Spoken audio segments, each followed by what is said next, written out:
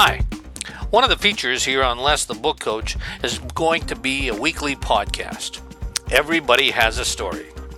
I spent 17 years in radio asking questions, and until I started this series, I had no idea how much I missed it.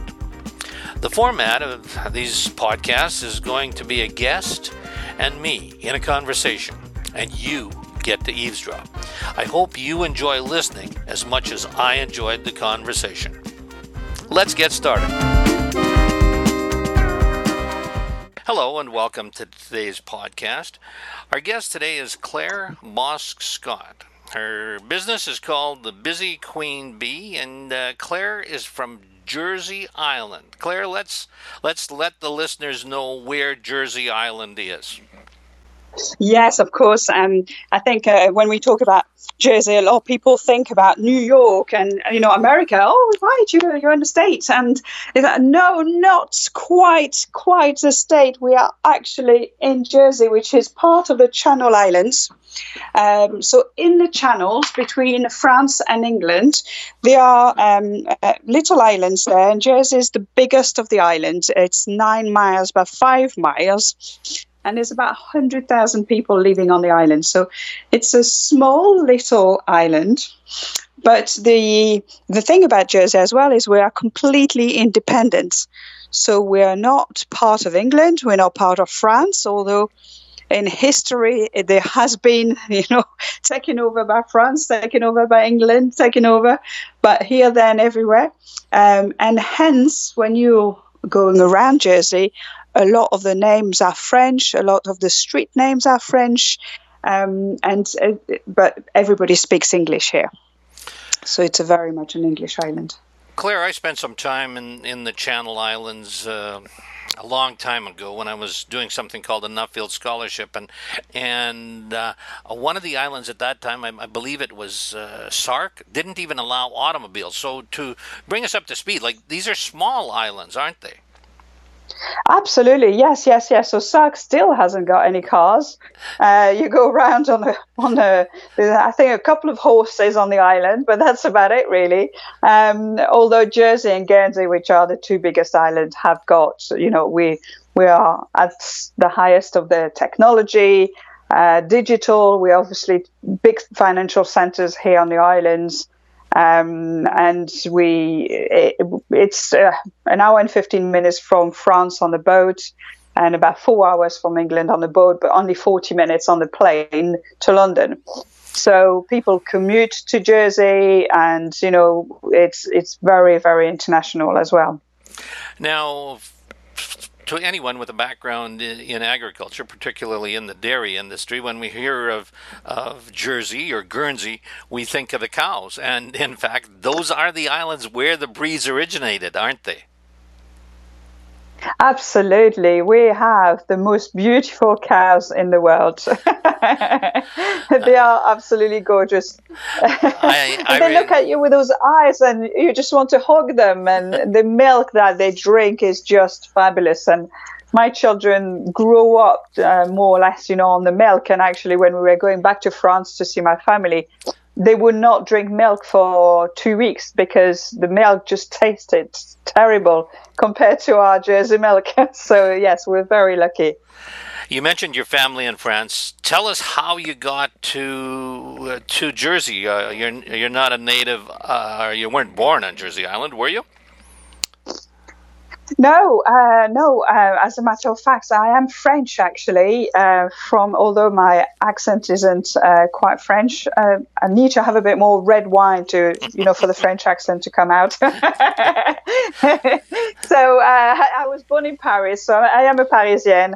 And my parents thought it'd be a great idea to open a restaurant down the south of France. So we moved down in Grasse, which is the perfume capital. When I was about 7 or 8. And I kind of grew up in that restaurant environment, carrying plates when I was, 7, 8, 9, 10. All my teenage years spent in the restaurant. And I guess you either love it or hate it. And I loved it. I loved that interaction with people. I love seeing people having fun, coming back, and there's really something about it. So I did my catering school in Nice. And then I wrote hundreds of letters in those days. It just seems such a long time ago. And because I knew I wanted to speak English, so I wanted to try to find a job in England. And actually, I found a little old lady who was doing some recruitment here on the island, responded to me, and she said, yes, come, I'll find you a job here as a receptionist. And she did. So that was my first kind of arrival on the island. Now, you mentioned writing letters, and that's part of the uniqueness, or part of the advantage or the draw to Jersey Island, the post office. You've actually got your own stamps there, and there's still a Jersey post office, isn't it? Absolutely. Our own stamps, our own money as well, because obviously we're an independent jurisdiction. So it's it's got some very special aspect of the island. You mentioned that you grew up in that service industry, and you either hate it or love it. You must have loved it, because you've developed your business around that service industry. Tell us about your business. What does the Busy Queen Bee do? Well, so 11 years ago, when I came to Jersey for the first time when I was 18, I was doing summer season here in Jersey, winter season in France. I did a year in Epcot Center in Orlando. I did some work in the UK, and 20 years ago, I moved back to the island to run the same hotel as I was a young receptionist when I was 18 years old. So it was quite a funny little story that I've come back to actually manage that hotel. And so being on the receiving end of the service and, trying to please our customers, growing that loyalty, increasing the engagement with our employees, that was my everyday. That was what I was doing every day operationally. And then about 11 years ago, I was getting divorced. I was still working in hotels, doing absolutely crazy hours. My kids were looked at by an au pair, and I never saw them, and I was just too tired to play with them. And I thought, this is not my life. I can't continue like that. I need to stop. I need to do something else. So I chucked the job. I sold the house. I did get divorced, and then I started my own business. And I saw a gap in the market on the island where there was no one actually doing mystery shopping. So for those who don't know what mystery shopping is, it's actually measuring the customer service when you're going to a restaurant, a hotel. It's like an inspector, if you see what I mean, an undercover inspector. And so the mystery shoppers do a visit. They follow a briefing, obviously, and with some questionnaire that we've set up with the organization. And then they come back and give some feedback. And that's kind of how the business started 11 years ago, which has grown immense. I mean, it's funny when you start a business, isn't it? You think that you're going to be doing something for the rest of your life, and things completely change. So from the mystery shopping, then you're realizing that really not the staff is trained properly, but that's because they don't actually have any manuals or any standards, or the customer journey hasn't been mapped out. So from, over the years, I've kind of grew into really giving every aspect of the customer service, customer experience, the employees' experience, and helping the companies to really make this exceptional. So, the employees feel good, they know what they're doing, they can deliver that exceptional customer experience. And that's what I'm passionate about, really, inspiring businesses to thrive by delivering exceptional customer experiences. You thrive on improving the customer service. It sounds like you don't necessarily thrive on the hotel or the restaurant business anymore. Have you expanded out of what your original focus was? I'm still, I mean, the beauty with what I do now is that I'm still working with all the industries. So I'm still working with hotels, I'm still working in restaurants, but I'm not operational. I can come in, help them out, direct them, guide them, hold their hands. We can create different strategies for them to improve. And then I come out again. So I'm not operational as what I was when I was within the hospitality industry. But I've worked now with retail industry, financial industry, franchise industry. I mean, I've probably touched, pretty much over the last 11 years, pretty much all the industry, and worked with them so they could, improve their service delivery. Claire, you and I met a couple of days ago at the virtual online speakers, or these professional speakers of Spain meeting, and you presented at that time. Now, it was squeezed into 5 minutes, but if you could tell us the message that you have. That's what caught my attention. What did you have to say to professional speakers at that meeting?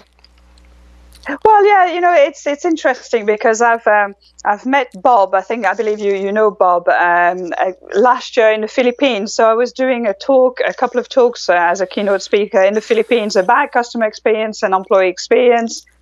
And we met with Bob, and we've been keeping in touch. And it said to me, "We're going to Barcelona. You're coming with us, and we're going to do this and we're going to do that." Obviously, with everything that happened, it's not happened. And I was saying to Bob, but Bob, I'm very B2B orientated. I help businesses with their journey, with their steps. I'm not quite sure how I can help a speaker. And he turned around and he said to me, "Claire, remember, speakers are in the speaking business. They're in the speaking industry, and they have to run their business as a business." And that's where the idea came of my talk, to really kind of help and show that we have to map out all of those touch points to ensure that every journey, every experience, everything that we do as a speaker create that exceptional experience. So from the website that you have, from the messages that you give, to your booking system, to the agreements, to traveling, and then arriving, testing, saying hello to people, delivering your talk, to the end of the journey, which isn't the end of the talk. It's actually the thank you. It's the networking. It's the connecting with people. It's all those things that we need to do. So I thought it's a really good way to refocus the speakers in actually looking at their journey and making sure that every touch point is spot on. And that's what creates an exceptional customer experience, an exceptional experience for them as a speaker, for the audience, because everything goes really well, and for the organizers, because they love speakers who don't have problems. They love speakers who know what they're doing. They don't have to stress out about them. So the better touch point and journey you can map out, the better speaker you become.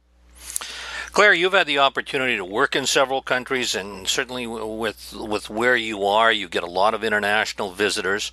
The experience is one thing, and we try to give our clients the best experience. But do you see a difference in cultures, in what people expect from a business, particularly I would think in the hotel and the restaurant business?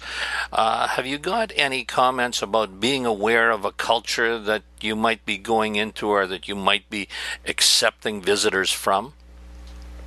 Totally, absolutely. I believe in customer service. There are core sets that this is what pure, simple customer service should be, and that's what should be expected in all countries. However, every country have a different expectations, and that's the reason also when I did mystery shopping, we had teams in different areas, because those teams, even if you're in Jersey or Guernsey, which you think, are sister island, they're next to each other, the expectations should be the same, but they're totally different. So, you need to understand as a business, what does your customer want? What does it need? How can you deliver that? Ask the question, assess your customers to really understand where they are, what and how can you deliver that service to them. And the more we go, the more personalized people want to be.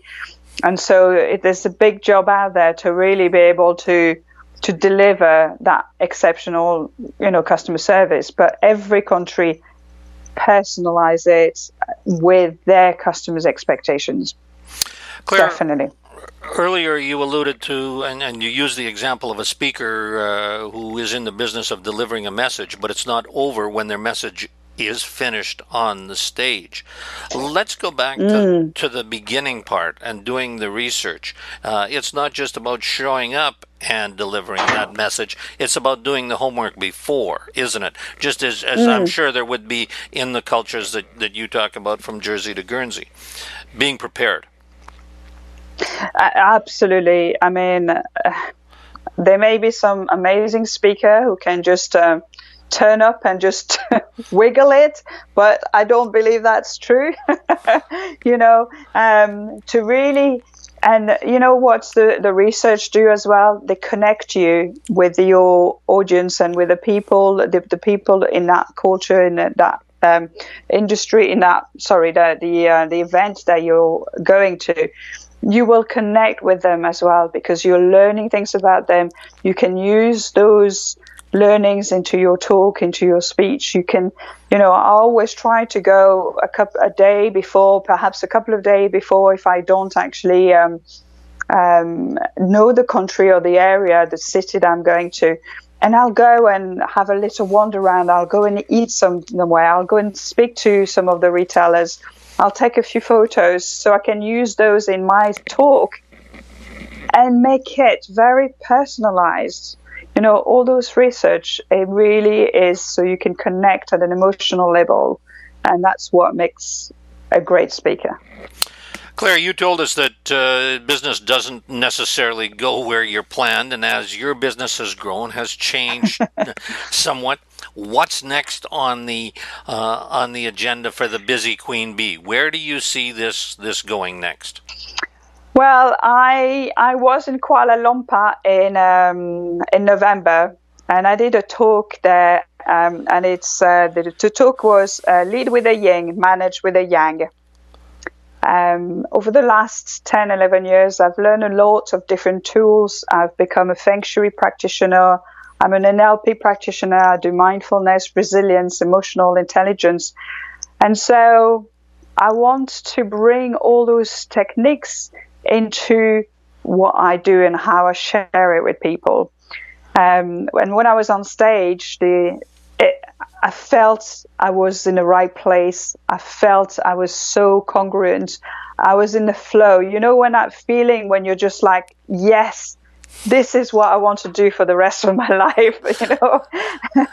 It was just an amazing feeling. So I very much, where I want to go is continue when we can go back on real stages. But I want to continue to be able to inspire people and just to give them some tools so they can change their life. They can make, better decisions. They can really learn to develop and have more resilience and those emotional intelligence to bounce back and to continue and to be strong and full of energy and that kind of thing. So probably a lot of coaching. I'm launching a new program next week on coaching, because this can be done from anywhere around the world. And a lot of, if you've seen me on Saturday, I bring quite a lot of energy to what I do.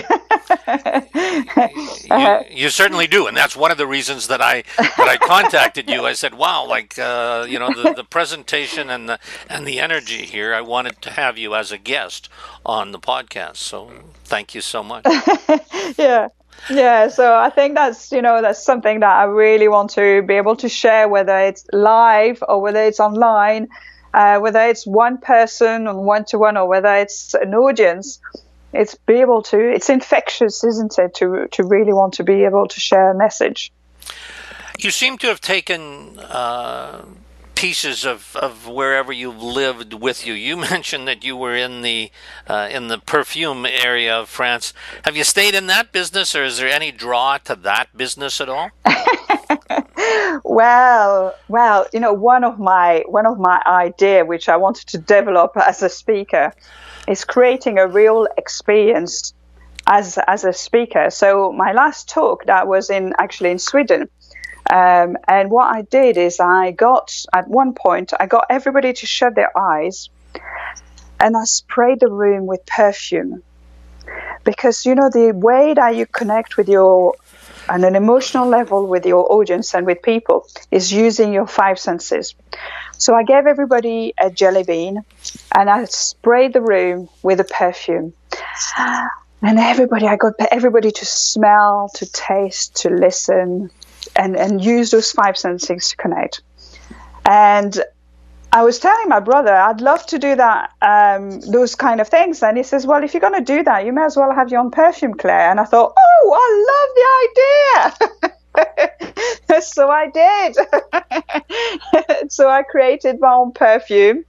And it's called Eau d'abeille, obviously, water of the bees. So you have eau de parfum, and this is the bee perfume, bee water. And I use it as to connect on an emotional level during my talks, but I'm also selling it, and it's just been an amazing journey. Really amazing journey. So, Claire, you alluded, little taste of France. You alluded to the using all the senses as a speaker, and I'm not sure if all of our listeners or if you're aware, but research says that our sense of smell is 75 times more accurate than our visual memory. So if you're using a perfume in your presentation, that's just so much more connection and so much more memory that you have with your listeners. Seems like a perfect point. Yeah, and I love bees as well, so I use the bee analogy in everything that I do, and I absolutely love the way their ethical conduct and everything. And the queen has a phenomenon. Sorry, I can't say the word. The smell of the queen. So when she actually there's a smell that comes out of the queen, and the bees know that she's here. And actually, when the smell isn't here, that means that she's either dead, and they're all starting, freaking out a little bit because the queen is dead, and they're going to need to replace her. So it relates very much to that kind of emotions, that kind of directions and guidance into what we do, and I think our emotions drive our conscious level. So our subconscious is driven by emotions, and our emotions drives what we do, for sure. I think the word that you're looking for is pheromone. You had the concept right. That's the right word in English. That's the one. and you did a heck of a job of describing it. So I actually did learn something in that insect class that I was forced to take back in my agriculture days. That's it. That's the one. Our guest today has been Claire Bosk-Scott, the busy queen bee from Jersey Island. That's today's podcast. Everybody has a story. I hope you've enjoyed it as much as I've enjoyed asking the questions. And if you have any ideas for an interesting guest, or you'd like to hear more on any topic, please send the idea along to lesthebookcoach@gmail.com.